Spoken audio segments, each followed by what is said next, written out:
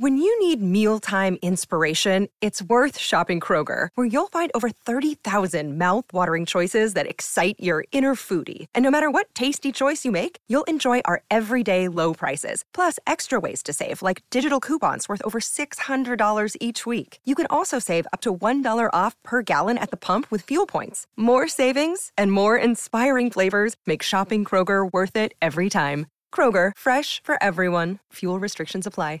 Have you made the switch to Knix? Millions of women have made the switch to the revolutionary period underwear from Knix. That's Knix. Period panties from Knix are like no other, making them the #1 leak-proof underwear brand in North America. They're comfy, stylish, and absorbent, perfect for period protection from your lightest to your heaviest days. They look, feel, and machine wash just like regular underwear, but feature incognito protection that has you covered. You can shop sizes from extra small to 4XL. Choose from all kinds of colors, prints, and different styles, from bikinis to boy shorts, thongs to high-rise. You've got to try Knix. See why millions are ditching disposable, wasteful period products and have switched to Knix. Go to knix.com and get 15% off with promo code TRY15. That's Knix.com, promo code TRY15 for 15% off life-changing period underwear. That's knix.com.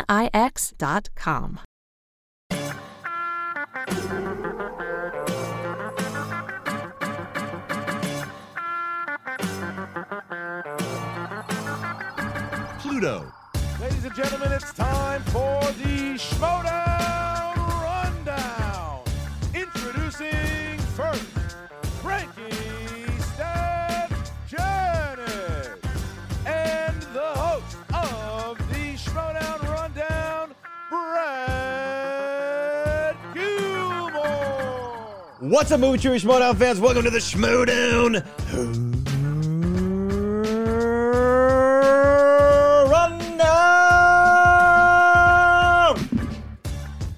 My name is Brad Gilmore, but you might know me by another name. You might know me as a boat. Oh my God, you're my dream boat, for sure. Did you not get it that time? Let me do it again. Oh my God, you're my dream boat, for sure. And I'm always joined by a fine, a fit, a seductive, a sensual, a sexy Frank Numbers Janish, a.k.a. West Coast Ray. Sexy numbers from a sexy player. Love those numbers. Sexy numbers. I love those numbers. I'm feeling really good about those. I'm feeling those numbers. You know which one I like the most out of those three? What's that? Where she's like, oh, I'm feeling those numbers. You know, it's funny, too, because I was watching this week's match, and I heard Roxy say it during Jeff's match, and I can't help but think that now thousands, if not millions of people will recognize that with me from this show. Thanks a lot, Roxy. I appreciate it. There you go. Exactly. She's getting you over, brother. That's right. Hey, we got a lot to talk about in the world of Movie Trivia Schmoedown. Had two really big, epic encounters this week, one more so than the other. You had Jeff Schneider, the insider, going up against Mark Riley. And earlier in the week, William the Beast Bibiani taking on Lightning, Liz Shannon Miller. Going to talk about all those. But I want to let the world know about something hilarious if they've never seen it before. Our man, Frank Jinga Janish, at one point on an undisclosed YouTube channel, did the Hot Ones Challenge. It's true. I stumbled upon it again this week because I was watching something on Hot Ones, and then your popped up as a suggestion. So I watched it again. It's hilarious. The guy he was eating them with threw up in the middle of the Andrew. thing. Andrew. He didn't want Shout to out leave that Big part in, Andy. but I did. So Yeah, he threw up during the thing. It's hilarious.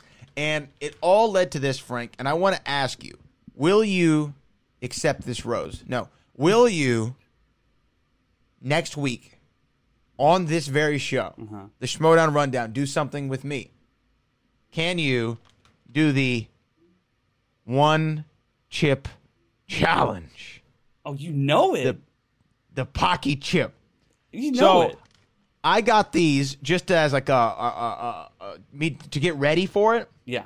It's going to be nuts. So I feel like we should do that either next week or the week after on the show. Yeah, I did the Hot Ones challenge with my buddy. He got all the sauces, so we did that. Recorded it. I had different angles and trying to make it like the Hot Ones. It got close, but not. It was pretty good, right? And by the way, funnily enough, that video has been linked in the show notes for like every week since I did that video.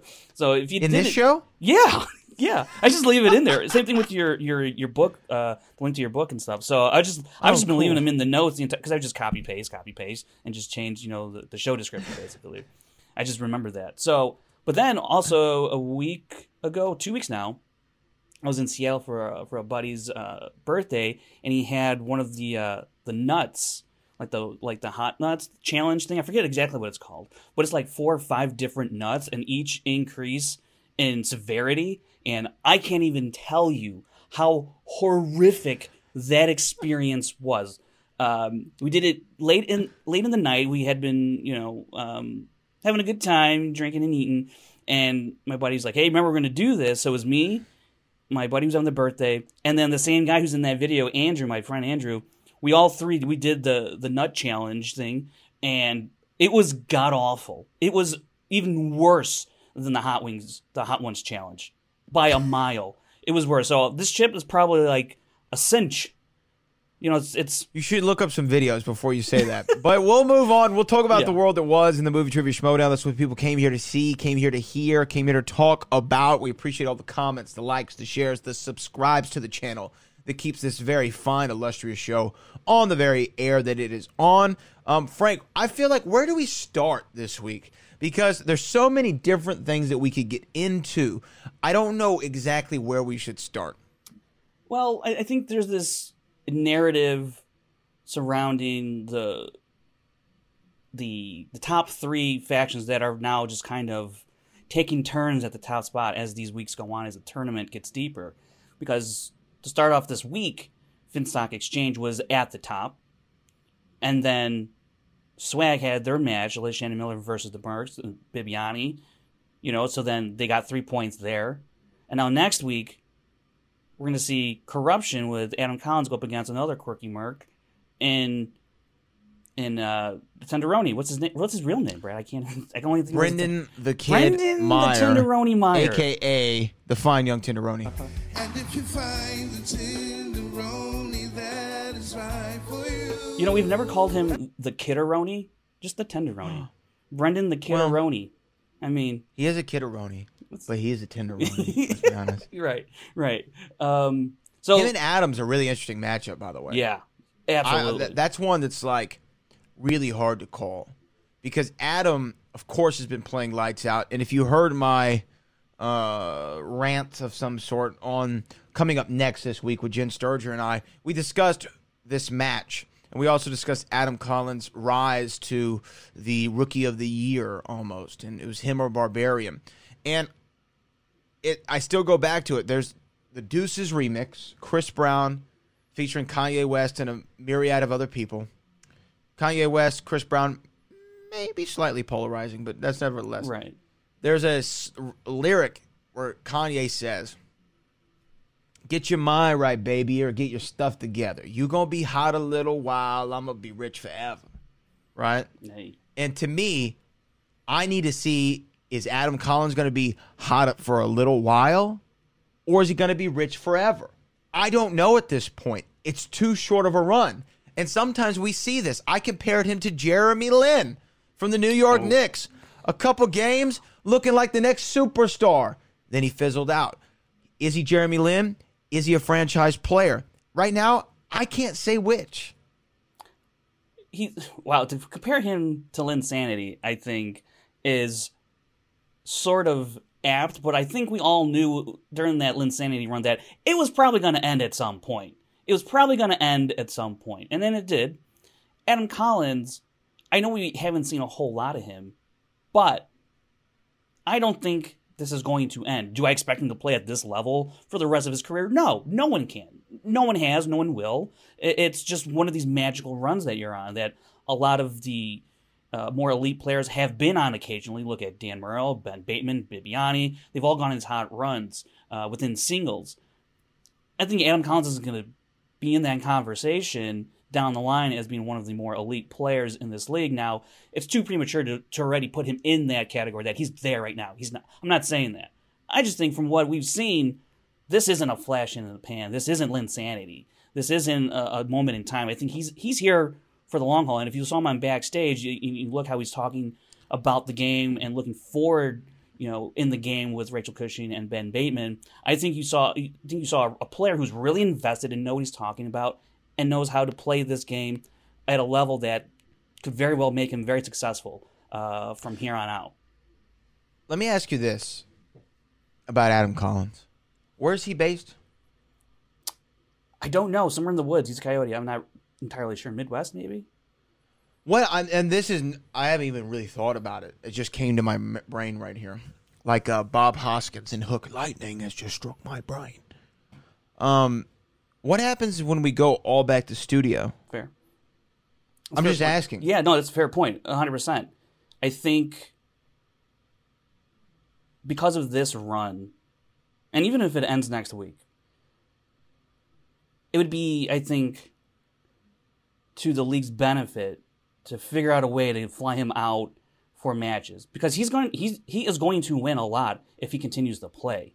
I think, and you also got to, what kind of commitment can he actually make? That's something that he'll have to verbalize to the league, I think, at some point, in terms of, look, if we're gonna help you fly out and set up matches for you, we gotta kind of know. We don't want to have another, for a lack of a better comparison, a Sam Whitwer situation where he just gets bogged down in his own personal life and just can't commit. Especially if Adam Collins is going to be in the running and competing for titles, or at least a singles title. You don't want to get a guy who can't commit, be in the mix, and then have it kind of fall apart just because for some reason he can't make it out for a match because of personal reasons, which is 100% legit, and no, nothing against anybody who has that kind of situation. But, it's the way that the Schmoedown has evolved. You got to put an actual real commitment to it if you're going to do it. And because, this at the end of the day, it's not just a trivia show. It's also a business, So we got to take care of it and make it legitimate. And that means having players who say they're going to play, who can play, show up and play. And if they win, they win. If they lose, they lose. It's a legitimate question that I think should be fully addressed at some point from Adam Collins to the league, not necessarily to us. But I think there'll be a conversation like, hey, what can you do? And then we'll just go from there. I think that's right. I mean, to me, even if his run stops next week, like you said, he's a benefit to the league. So we'll see. It's like, crossing that bridge when we get here. There's been other players who've been in the upper echelon who've been out-of-towners. Paul Oyama, right. I think chief amongst them. Chance as well. Chance lives in Arizona. That's closer than Hawaii. Right. But they figure a way to get there. So I think that it's a benefit. Now, before we move into the matches and more of the factions, I have one other thing that I feel like we'd be remiss if we didn't mention. And you might know where I'm going with this. There was a conversation last week on SEN Live that in you and I's daily duties and busyness actually missed initially. Yeah. So it wasn't last week. It was the week before that then. This is Saturday. Right? Right. Or whenever it So it was the week prior. Okay, it doesn't matter. Yeah. But the point is, there was a conversation that was had on SEN Live that was sparked, and then a clip of our show played on the show regarding Ben Goddard. And a lot of things were discussed and said. Mainly, Goddard telling you to keep his name out of his mouth. Chiefly, that was said. I believe, although I didn't hear it, I couldn't find it for some reason, there was some mention of a Back to the Future match. Between he and I, which... No, I did hear that, yeah. I could that. You better be careful before you bark up a tree that you can't get down. You know what I mean? And then there was a lot of conversation. Christian Harloff subsequently went on other podcasts that has to deal with the Movie Trivia Schmodown and brought this topic up. Just what was your reaction to the reaction? I certainly didn't think it was going to be brought up on SEN Live, or mentioned on some other fan run after shows. I thought it was pretty fair. It was more of a. I'm just wondering because I don't know based from where I sit, and sure, I haven't talked to Ben about it personally. Also, was that part of that conversation wasn't even premeditated. Like we didn't go into that show saying, "Hey, this is what we're going to talk about." That just came up spontaneously, and so it was like a stream of consciousness at that point. Mm-hmm. That's where that came from. So that by any means was not even planned. But I do think, as we were talking about it, and as I was listening to that spot on SEN Live, I do think it's a legitimate question to ask, not just Ben Goddard, but any player,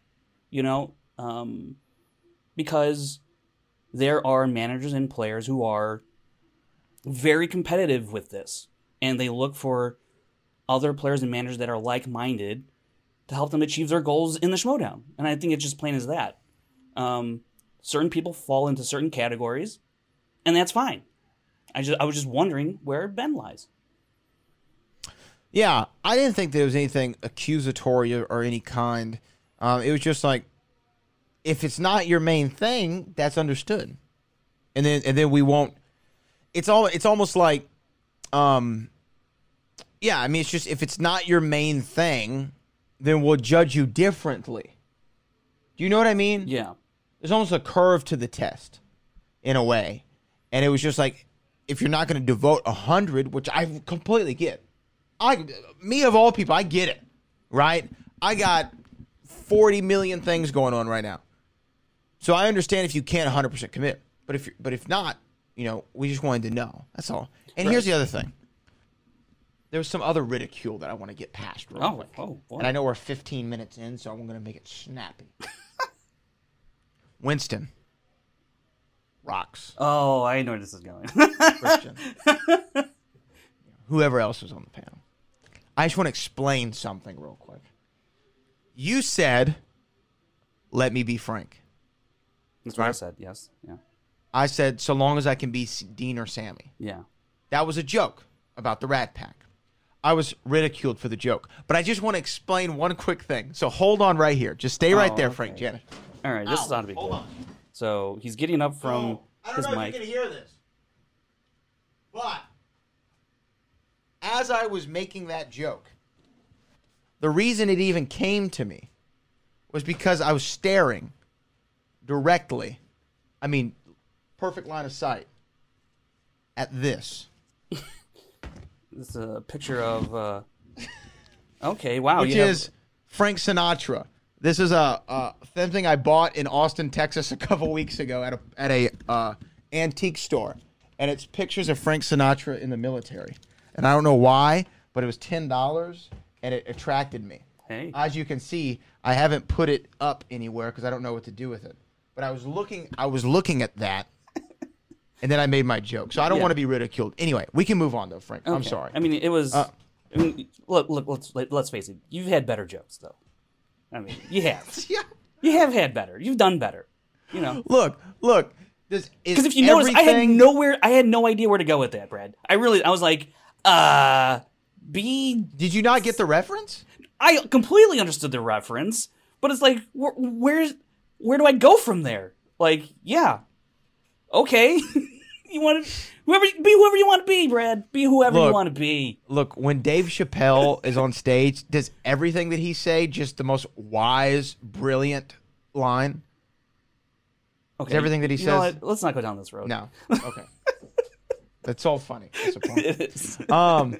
Okay, let's talk about the matches that were. I want to talk about Lightning Liz Shannon Miller and William the Beast Bibiani. Holy hell. Liz Shannon Miller, accompanied by Winston Marshall, has been on a roll. It's been crazy, man. From the Tank Girl pull, that was one thing. Mm-hmm. She so happened to have a cat named Tank Girl, and it all helped. it all came into play for her. This 5-pointer. Yeah, 5. This 5-pointer. Sorry, I froze for a second. This 5-pointer for the layman, meaning the average Joe, might have been an impossibility for a lot of people. Now, I happen to love the Pirates of the Caribbean movies, and I have several things about them memorized, including the years in which they were released. And I knew this one off top. I did. However, it doesn't make it any less difficult. But before we even get there, what did you think of Liz and Bibbs' play up into that final round? Yeah, the first round, I mean, look, Bibbs, he's coming off a perfect match, against the Barbarian. He went 16 correct in that one. 16 of 16. He hits another perfect round in this match against Liz, which I believe is his 11th in his career. Sixth time he's gotten the bonus. It's incredible. I put out this stat last week after his match with Barbarian. The next closest player with perfect rounds, 8 for 8, is Dan Murrell with 5. Bibiani has more than double than the next player, who happens to be the greatest player of all time, in Dan Murrell. That is phenomenal, right? Liz here, she always gets really close to the perfect first round, 8 for 8. Close again here, but a 9-7 advantage over Liz by Bibbs is the best case scenario given how strong of a player Liz is.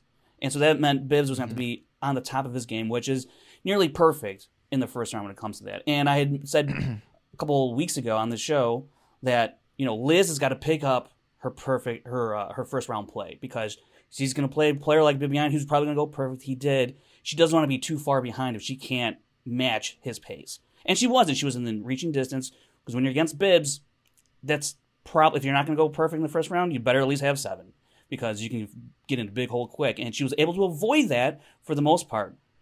Then getting saddled with opponent's choice, getting hit with sports. I don't know about you, Brad, though. Once she said the Oakland A's, for me, I was like, she might be just like one of the biggest sports fans that just unassumingly. I don't know about you, but I was like, I think she's going to do really, really well in this round. And she did. She went 4 for 4 in that round, picked up 7 of the possible 8 points. Just a great round from Liz. And I don't know if you're Bibiani, but you got to be kind of deflated that you gave someone opponent's choice and they picked up 7 out of 8 points. Might as well have not even given them, a sports or them landing on opponents. So, Brad, I thought after this second round by Liz, no matter what Bibiani was going to do, I thought we were going to be in for a finish of the ages. Yeah, I'm right there with you. I just felt it's so weird how Schmoedown really is a sport, because you can just feel the slight momentum shifts, right? Like on Wednesday night's game with the Heat and the Lakers. I can't remember the player now. All of a sudden, his name escapes me. But he drained those 2 threes. Was it KCP? I think it was KCP. Maybe. He drains those 2 threes in a row. Mm-hmm. And even though it was small, and Miami was still up, yeah, you felt like there was just this weird shift, right? This weird motion. And this one had that slowly. It slowly started to reveal itself like a good magic trick. You finally saw where it was going to end. And when that magician revealed his hand and said, "Is this your card?" you weren't completely shocked by the result. And that is what happened in this match. I'm with you. On the sports, that's right where it was going, right? It was going down that sports road. And I saw what Liz was able to do when she was traveling down that sports road. And I was impressed. Yeah. Right? I was impressed. And when I saw that, I said, well, this might not be a layup here for Bibbs. This might be a really stiff challenge come the third quarter, right? Come the third round. Right. And I hate to even bring this up, but then the old narrative starts coming in my head as I'm watching the match. And I was like, we're over this, right? We're over the narrative. And we all know what I'm talking about. There was always a narrative that when felt like he's in a corner slightly, right? Or felt like he's fighting with the back against the wall. Sometimes Bibbs in that third round will, even slightly by missing a 2 or something like that, will slightly give in to the pressure of the moment. Here's the thing. He's not alone. I do it all the time. I always give in to the pressure of the moment. Maybe I don't show it, but I always feel... Yeah, I mean, that Rat Pack joke totally gave in, just... See, it's okay. It's okay. You got a $10 frame over there. You're good. Why don't you make like Peter Lawford and everyone forget you? See, that's a Rat Pack joke that kind of worked. But anyway, yeah, I felt like I said, I felt that slight momentum shift. And I started thinking about narratives, and then for some reason, I just really thought Liz was going to pull this one off. But then when I heard that 5-pointer, I wasn't sure. I thought that we were going overtime, to tell you the truth, because I thought Bibbs. I thought they were both going to hit all 3, their questions in the final round. Really? I knew someone was going to slip on the tight wire. I really felt like, Bibbs missed, but I felt, or I'm talking about like in the second round where he missed that horror question, and Liz got the steal. I mean, that's a huge moment in the match to help get Liz to even going in that final round, because Bibbs, he got spinners. I mean, he got spinners and opponents in this match, and you can point towards how players are supposed to win those types of matches, and for the most part, I do agree that if you've done your homework, you should give your opponent a category that they should not be good in or not as well versed in any other category on that wheel. The thing is, though, with Liz, there isn't a whole lot of tape on her play that gives a wide array of what she's good at or what she's not good at. I mean, you can kind of guess here and there, but also depends on the makeup of the wheel that day as well. So you got to kind of, really have done your homework on Liz. And, I haven't really scoured that wheel to see what else I would have given her. But, if that was the best available option, which it seems like they felt that it was, she had other ideas, right? But Bibbs missing a question in horror on a spinners, Liz didn't give up any steal opportunities with opponents. I still felt like Bibbs was, because it was tied, it still felt like it was anyone's match. It could have been a little bit more in favor of Bibbs, sure, if things have gone the way that he would have wanted to with opponents and spinners being on your side. But I still felt like we were going to go to overtime and that Bibbs would pull it out in overtime because it's more of the same of the first round type of feel. And he bested her in that first round to begin with. He's one of the best, if not the best, first round type of player in the history of the game. So, of course, I thought he was going to win it in overtime. But Liz's 5-pointer, you're right. That is a great movie release day question. That is a great movie release day question, whether it's a 2, 3, or 5. However, when you formulate it like that, and it'll be to varying degrees for difficulty, sure. But huge. There's a ton of Caribbean movies, Pirates of the Caribbean movies, ton of Harry Potter movies. So it was a great, great question. And the fact that Liz didn't even use a repeat. Didn't use a repeat on that question. She pumped out that answer within the allotted 20 seconds they gave her for that specific question. Impressive. Not even to, we saw Barbarian have somewhat of a similar type of question with the Oscars, right? Having to juggle all these movies around. And he used all his repeats available to solidify his answer. Liz, nah. She's just like, hey, 2007. it was right. It was impressive. And then Bibbs with his very gettable 5-pointer.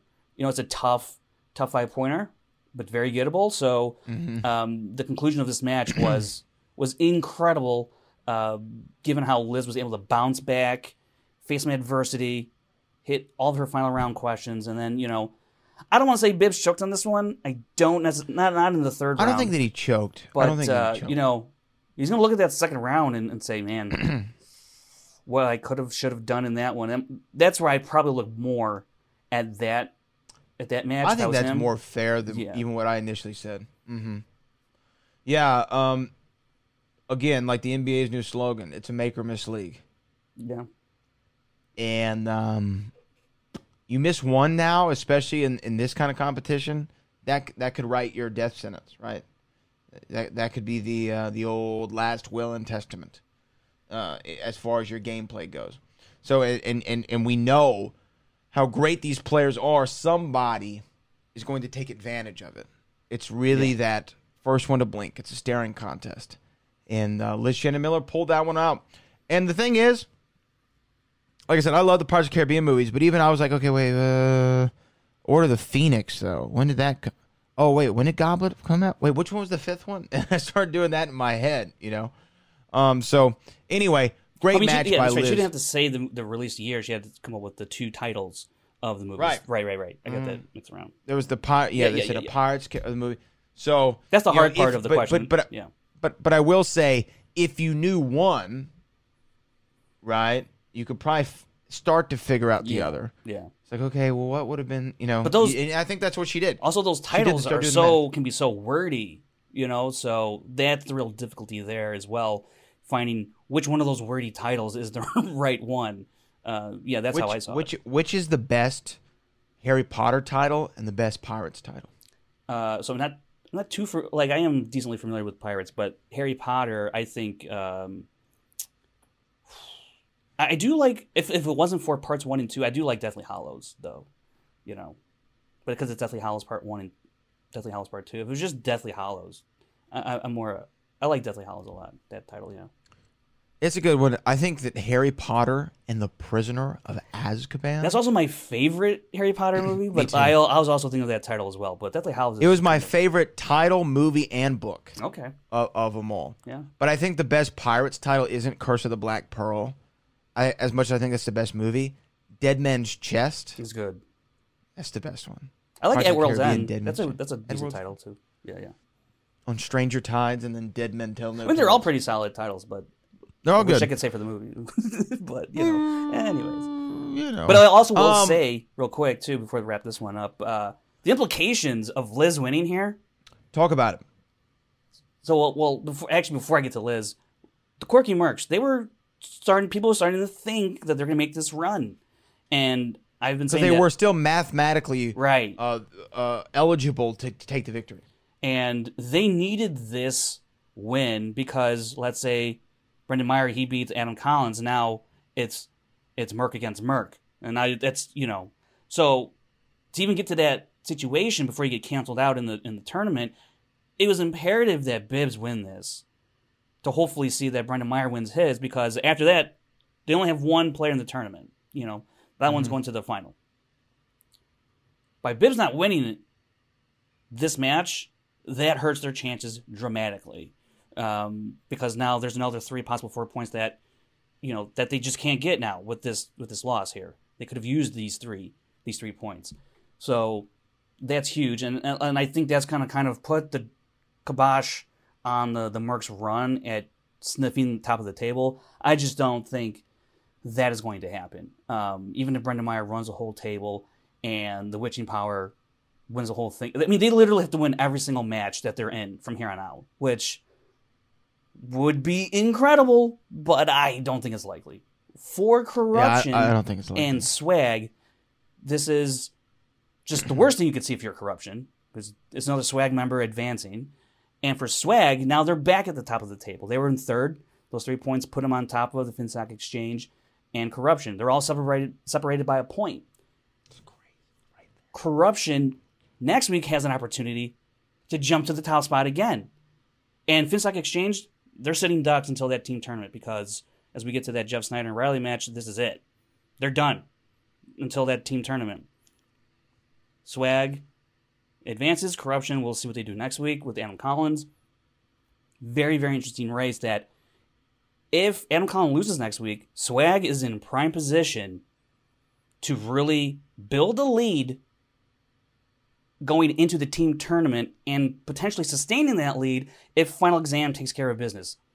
And then you have Chandru at minimum, playing for the Intergeekdom title at Spectacular. You know, we'll see what happens the rest of these 2 tournaments and where Swag could situate themselves in terms of spectacular and whatnot. But Swag is going to be a big champion of the Mercs next week. Hopefully that they can take down, what do you call it? Adam Collins. There you go. Yeah. The Coyote. The Coyote. The Coyote, yeah. Have you ever seen a coyote? All the time. I was working at O'Hare in Chicago. They had like coyotes on the runway and stuff. Really? Yeah. Yeah. Wow. Yeah.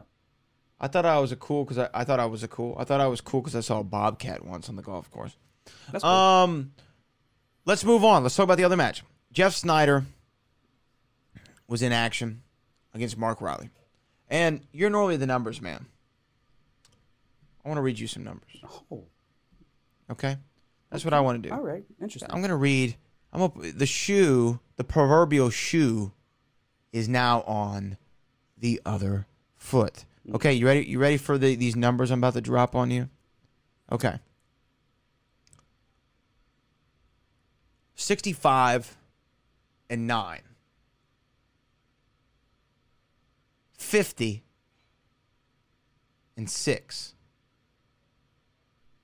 What are those numbers, you might ask? 66-9.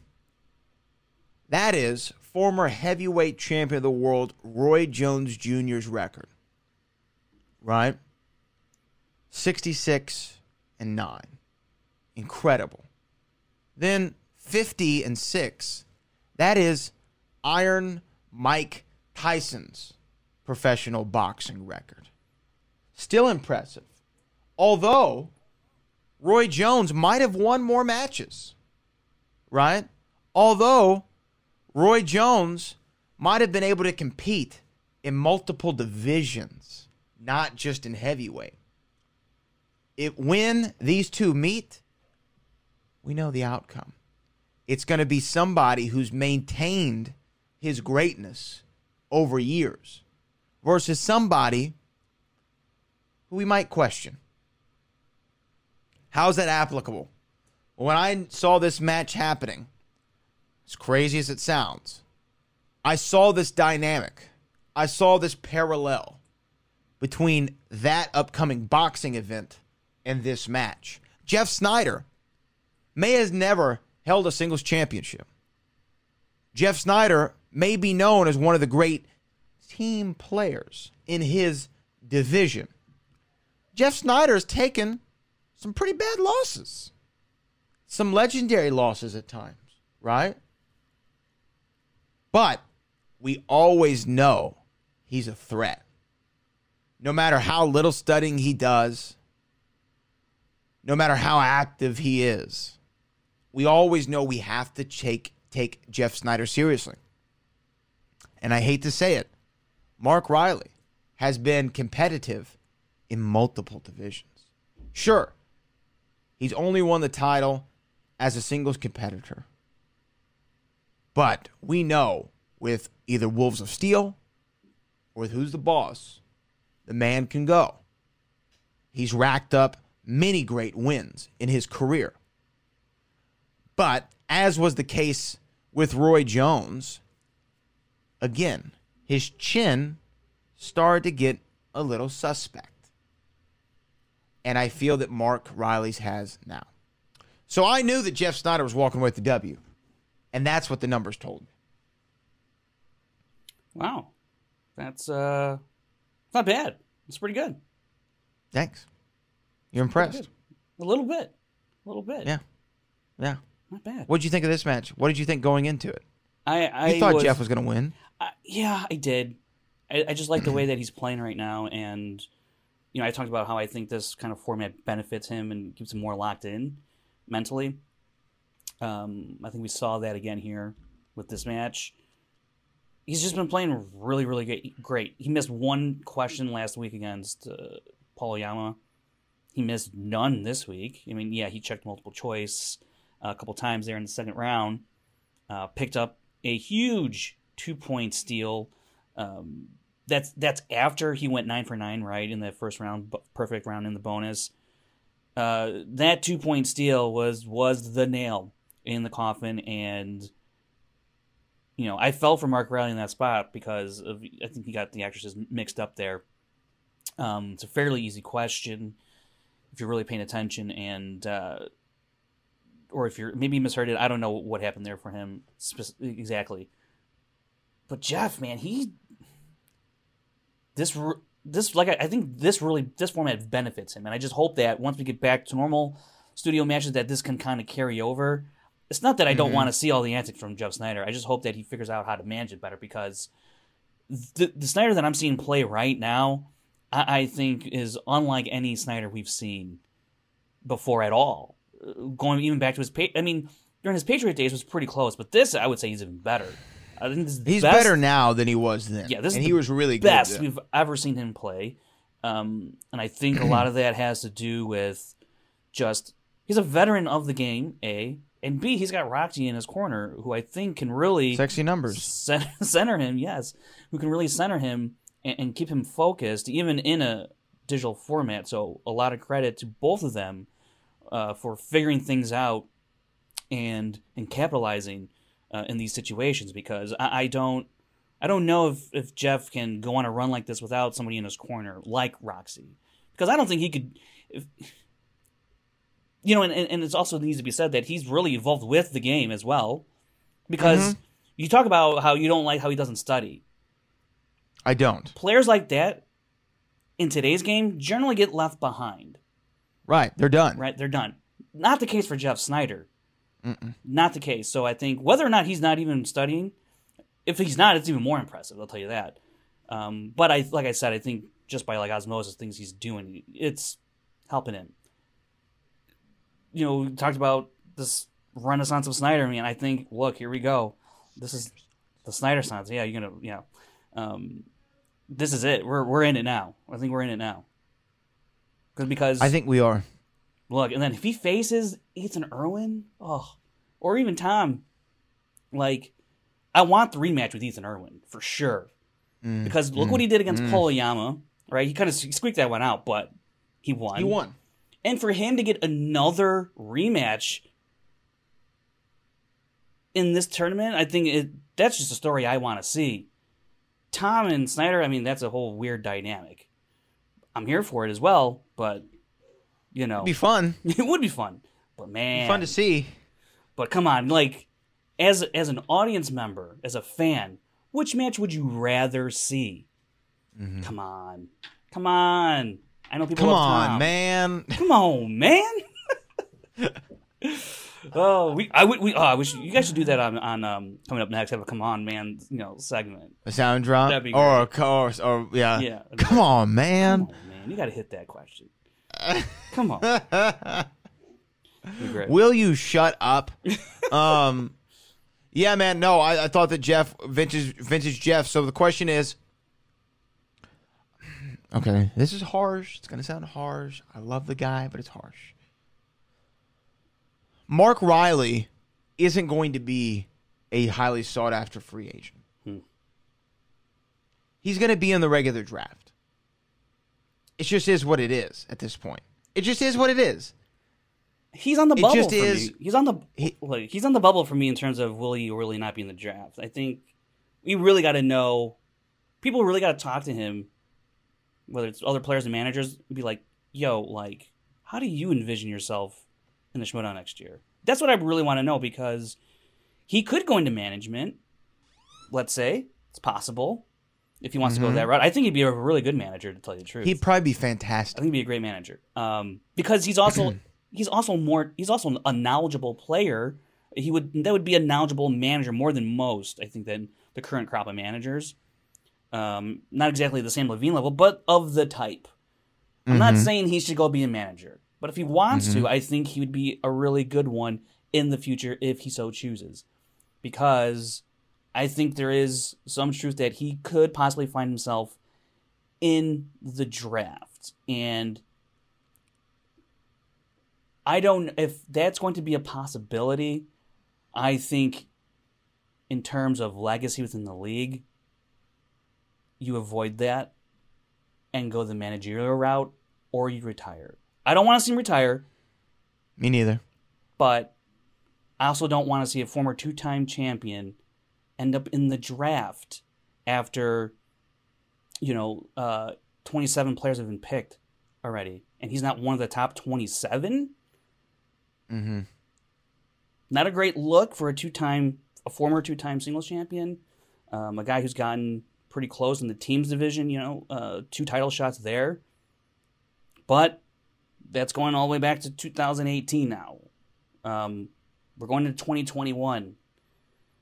But the way this league is developing, it might as well not have ever happened, in a sense. Not to take away any accomplishments, I'm not doing that. But I'm just saying, what's he done lately? It's a tough spot to be in for Riley, and he's been in a tough spot this whole year. Not just his play, but with his faction. So you bring all this play aspect into it. It can't be that much fun, to tell you the truth. No. It can't be fun. I don't know. I really feel it for can't Riley, be fun, man. Because I can't figure this out. It's a really odd. It's just really odd. It's all odd to me, and the thing is, I don't know if it's lack of ability or lack of commitment, or commitment, or just the game isn't the same game, right? Yeah. And some people just cannot adapt. I think that if Mark Riley wanted to, he could. It's not that I don't know that he doesn't want to or hasn't tried to adapt. I definitely think he has attempted that stuff. You listen to Ben Bateman. I think Ben Bateman and him, there was definitely that going on. It hasn't produced results, unfortunately. So, if you want to ultimately quantify that as successfully adapting, okay, that's how you look at it. And I'm not going to disagree with you that he hasn't produced results. But to say that he hasn't tried to adapt, I wouldn't go that far. Because I think he has. It just hasn't produced results. Yeah, maybe you're right. Maybe that's a little bit too harsh. I just think that he's a draft piece. And now you're in a first round one. No, I think he could go still in the first round. But it depends. I don't know. The way... Okay, you know what position he's in right now? Do you know who he is in the league? Wow. He's Carmelo Anthony. Yes, 100%. You're absolutely correct. He is that veteran type of player. Yeah. He's Carmelo Anthony, one of the best of all time scoring wise, right? Gonna go in the Hall of Fame, no doubt. And the thing is, Carmelo came back this year as a part of the Trailblazers. They made a run. They were the AC in the playoffs. Sure, they got bounced out in the first round, but he was a valuable asset to that team. He wasn't with the Houston Rockets. He wasn't with the Oklahoma City Thunder. And you start to think, okay, well, why is that? Maybe it was lack of motivation. Maybe it was lack of good organization. Maybe the team wasn't making him better. Maybe he felt, well, I'm the 4th or 5th best member on this team currently with the FinStock Exchange. The eyes and attention isn't being put on me. It's being put on Ben. It's being put on Roca. It's being put on Dan Murrell. Oh, wait, who's this Barbarian guy? And maybe that has decreased his motivation. If he ends up in the right situation, Mark Riley could be a major asset. 100%. He just has to find that. And you know what? I know it feels harsh what we're saying about Riley, but I think I should also remind ourselves that who got bounced in the first round for the FinStock Exchange? John Roca. Who got bounced in the second round for the FinStock Exchange? The Barbarian. Who lost their play-in match? Sabrina Ramirez. Who won their first and second round match? Mark Riley. Right? That's true. That's a good point. So, while I think he's on that's why I say I think he's on the bubble for being retained, but I certainly think he'd be drafted within the first round because he is a valuable asset. I mean, I think he's just a great, he's one of those, he's a clubhouse type of guy. It's got to make sense. And it does have to make sense. You're right. There's not a whole lot that I can see him. I could certainly see him with the usual suspects, with Sam Levine and them. Mm-hmm. Would he follow Ben Bateman? Very interesting, because I have this crazy theory that Bateman goes to the Drews, takes it over, remolds it with Ken Knapsack in the background. I know Riley can get along. I know Riley has a history with Ben Bateman of some success. And if Barbarian comes, it's FinStock Exchange light without Dan Murrell and John Roca possibly. I don't know, but yeah, I don't. This offseason is going to be bonkers. I don't even know where to start. I can't wait for Frank to start dropping Woj bombs on Twitter. Well, I when think hear you should stuff. be dropping the bombs this coming out season. Why? Yeah, I think that's because you got you got all the contacts. They don't want to talk to me. I talk really bad about these players. They don't want to talk to me. They don't want to talk to me. I don't. They're gonna look at the DMs and be like, "Look at this joker." That's what they're gonna say. They talk well about him either. So Jeff Snyder plays the winner of Ethan and Tom, right? Yes, right. That's right. Let me just ask you this: who do you see out of our remaining players? So you have the kid and Collins, you have Liz, Snyder, Tom, Ethan. Who's in the tournament final? Oh man, it's hard to. This is really tough on that left side of the bracket because I do think Adam Collins is going to beat the kid, but can he beat Liz? Well, no. You know what? No. I need him to not beat the kid. Okay. I predicted the kid to win, and if he wins, his case for Rookie of the Year gets stronger, and I don't want to have that happen. Yeah. So, See, I think because if Adam Collins wins next week, it becomes real tough to deny Adam Collins. Well, at that stage though, it's still really close because I think Adam Collins has earned 11 points for corruption, where Barbarian has earned 13. So if you're looking at the rookie race with that aspect in mind as well, Adam Collins would have to eventually earn more points for his faction than Barbarian did. Both guys have already eclipsed Ben Goddard. And I think the conversation should be around Adam Collins and Barbarian. I know Ben played in 3 divisions. I know Barbarian's played in 2 divisions. But who's bringing the points to their faction, right? And right now, you say Barbarian and Adam Collins have done more than Goddard. That's just numbers. That's just facts. That's just sexy numbers, right? So, who do I think is going to be the final? God, my gut wants to say Adam Collins, but my heart is also saying Liz Shannon Miller over Adam Collins. Because, man, I just think as magical as Adam Collins is having a run for a rookie, I think there's something a little bit more magical that's going on with Liz. Mm-hmm. And, you just can't deny that. So I think she makes it, and then I would be a fool to say anybody else but Ethan Irwin from the right side. Yeah. But I would love to see Jeff pull this off. Yeah. But, Ethan, man. And that's not to say I don't give Jeff a shot, because I definitely do because of the way he played him in the start of the year. And if he gets him in a tournament setting, I still think Jeff has a great shot at beating Ethan Irwin. While I still think I would favor Ethan Irwin, I still, Ethan Irwin at the end of the day just knows more than Jeff Snyder. I don't think that's up for debate. I don't even think Jeff would even argue that he knows more than Ethan Irwin. I think he would say he's probably better at the game than Ethan Irwin. Although Jeff probably would say he knows more than Ethan Irwin, but no one would believe him. No. So but he would definitely say that. Yeah. Liz Shannon Miller and Ethan Irwin, someone that he touted, Master Apprentice sort of thing, sort of not really, but here's my friend that I said would be really good, and guess what? Now I got a player in the tournament final. That's a great story. That's another. I like it. I like it. Oh. It can happen. It can happen, Frankie boy. We'll see. I think it's going to be the fine, young Tenderoni. Give us some Roni, brother. Oh, yeah. And Ethan Irwin in the finals. Oof. I mean, I don't think we're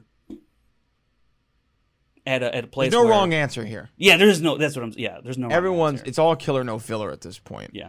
So would it not be just the weirdest thing though to see Tom win the whole thing because of it, who his character is? Just yeah, won it. Yeah, I won. Where's the dead body? Is the dead body the belt? What? It'd be funny if he stole Barbarian's Elvis. Oh wow! And because it's like a dead animal, and he thinks that that's the championship, and he's carrying around Elvis like it's the title. If we were doing scenes still, in studios, that totally could be a thing. That'd be a good one, man. Let's talk about the team's bracket. I think you wanted to kind of forecast this, didn't you? No, that was actually the singles. Oh, the singles bracket, which we kind of already done. Yeah. Okay. Because sorry, I thought you were trying to forecast the team's one. I mean, yeah, we can. Honestly, there's a ton of pressure now on founding fathers.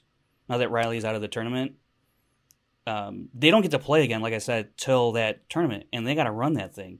They got to run the thing, and they got to play for the team titles at Spectacular, whoever it's against, Shazam or Corruption. It would be even crazier if it's against Corruption still, right? Because I'm sure I really want to sit down and do the math, and I haven't yet, about where exactly, how tight this race could be, because it just feels like while the top 3 factions are within a point of each other, and just because you're in third spot, you can easily end up in first just because of how the points are awarded and what they're worth. Then you get to Spectacular where they're worth 4 points. So I'm very curious how Founding Fathers will respond to that situation. I mean, they were always going to be in a tough spot, whether or not Riley made it to the final or not. But because they lost Barbarian so quick, in a sense, and then Riley finally lost here, and Roka didn't give them anything. That's the real issue that you can point towards. And I hate to put it all on John, but because everybody else did contribute to something. Mm-hmm. And yeah, John won early on in the year, but as the race got more heated, he ultimately did not contribute anything down the stretch, and that's got to eat out of him. Yeah, no, I 100% agree. First off, am I frozen? On my end, yeah. Yeah, on my end, I'm frozen too. I don't know why. Okay. But we can just finish going like this, I guess.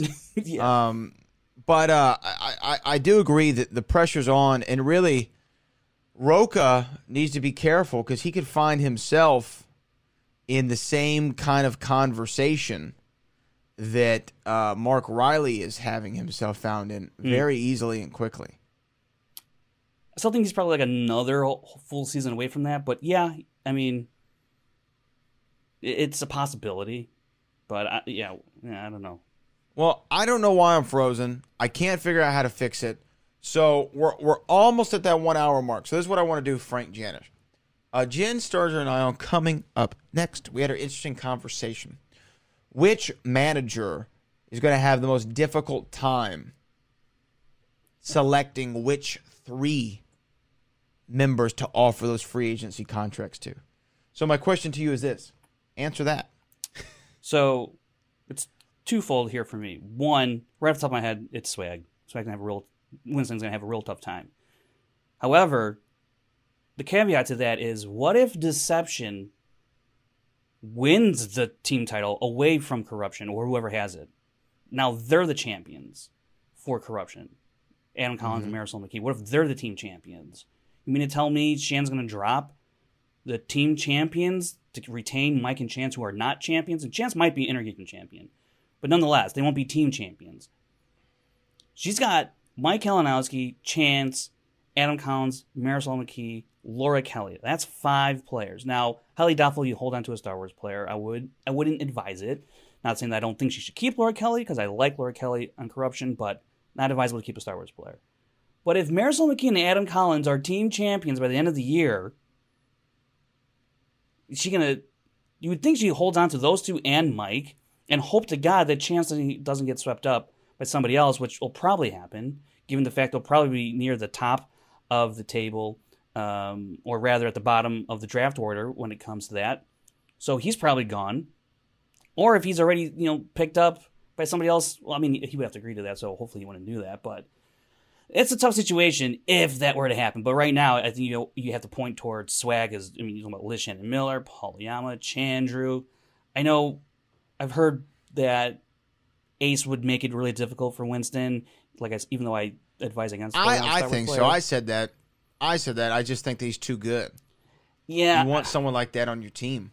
It's fair. I know. And then he also got Lon there. So, I mean, he's got a lot of thinking to do there. That's going to be tough. And then those are probably those two teams. Those 2 managers probably have the toughest decisions to make, because I think the members of the FinSec Exchange are going to make that decision for Dagnino. He ain't going to have to do a whole lot of thinking. He just got to pick up whatever's left. the way they're running this year. Yeah. Dagnino's just going to have slim pickings, I think. I mean, unless it's Dan and John. But I'm not convinced that John is going to stay with Bobby. I really am. I'm not convinced. I'm not saying that I'd be surprised if he does. Yeah.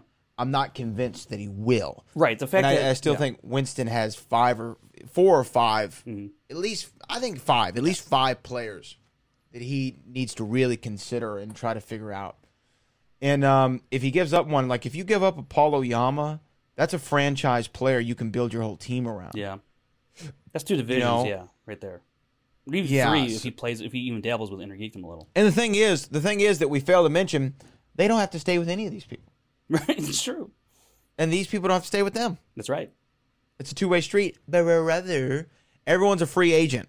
I will be interested when we get to that point of the Movie Trivia Schmodown where people can be signed to contracts for multiple seasons. Right when we get to that, when we get to, I think, and you're the numbers guy, and maybe people in the comments could help me figure out how to do it.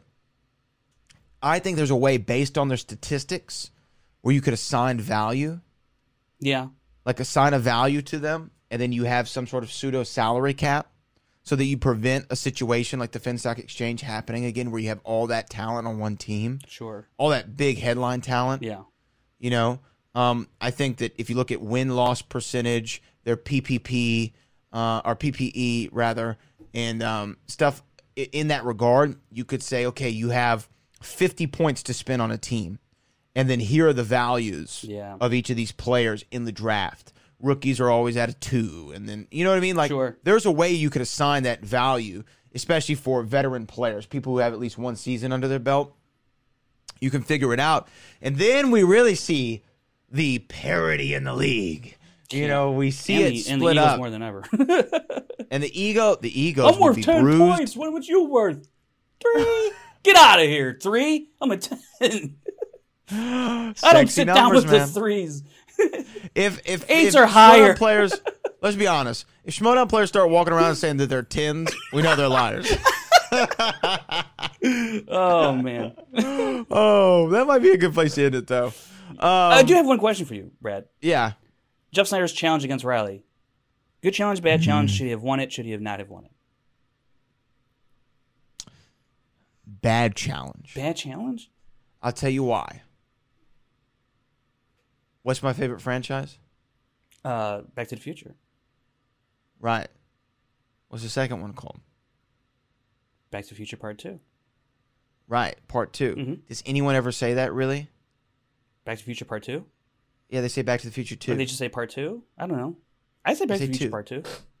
I say Back to the Future 2, mainly. Do you really? Even though I know it's Part 2, I say Back to the Future 2. Okay. Maybe. But I've heard it in answers, Back to the Future 2. Okay.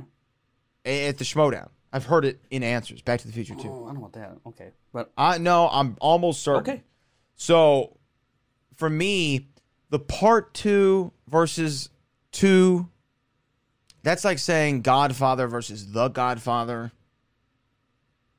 I don't know. Again, it's situational. In this one, I didn't think that he had it. But the rule really is the way of the wind. You know what I mean? Yeah, yeah. If it blows one way, it's the other. You know what I mean?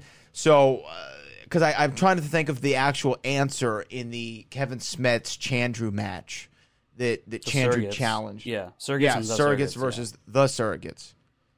It's a similar nitpick with this, right? But for some reason, I'm more on Jeff Snyder's against Jeff Snyder and on Mark Riley's side with this one. What do you think? I thought it was a good challenge, and I thought he should have won the challenge because the title of the movie is The Godfather Part 2. It's not Godfather 2, not The Godfather 2. It's The Godfather Part 2. That's the name of the movie. Mm-hmm. So if I ask you for what's the name of the movie is The Godfather Part 2. Mark Riley did not say that. Do I think he knows it's Godfather Part 2? Yeah. That's how it's been ruled in the past, but also to varying degrees, as you alluded to. Mm-hmm. While I think next year, Christian has stated that all precedents will be wiped out, so we'll start new ones. But also, I think this is also in the rule book as well, pertaining to this type of situation, because I think next year this answer should and would be allowed. But given the way that, we've been judging it thus far, I think it was a good challenge. I think he should have won it. But and I think it's a good challenge because he's trying to maintain the TKO in that scenario. So he wants to get the TKO. And so, yeah, you take a shot at it. And it really, look, there's no other time to really challenge it or to use your challenge at that point because you're trying to go for the TKO. Sure, you could say, oh, well, what if you got a really crazy 5-pointer and came down to that, Jeff, and you blew it on that 2-pointer and what, blah, blah, blah. Sure. But in the moment, I think it was a good call, and, it didn't go for him. Riley got the point. Okay, cool, we'll move on. I'm not too upset about it. I'm not. But I was like, I think he should have won the challenge. Maybe he should have, maybe he shouldn't, but the judges ruled what they ruled, and that is the way the old mop flop. Frank Janisch, why don't you let the people know where they can find you and follow you, my good sir? Yeah, you can find me on Twitter and Instagram at FrankieJ29, but you guys already knew that. You knew that. All of you. You knew it. Well, my name is Brad Gilmore, but you might know me by another name. You might know me as the Boat. Oh my God, you're my dreamboat for sure. And you can follow me at Brad Gilmore on all social medias. And hopefully we have some crazy matches next week that'll all make us say, can I get a great Scott? Great Scott! For Frank Janisch, my name is the Boat Brad Gilmore. This is the Schmodown Rundown. And we'll see you next week. The only show that matters. The only show that matters.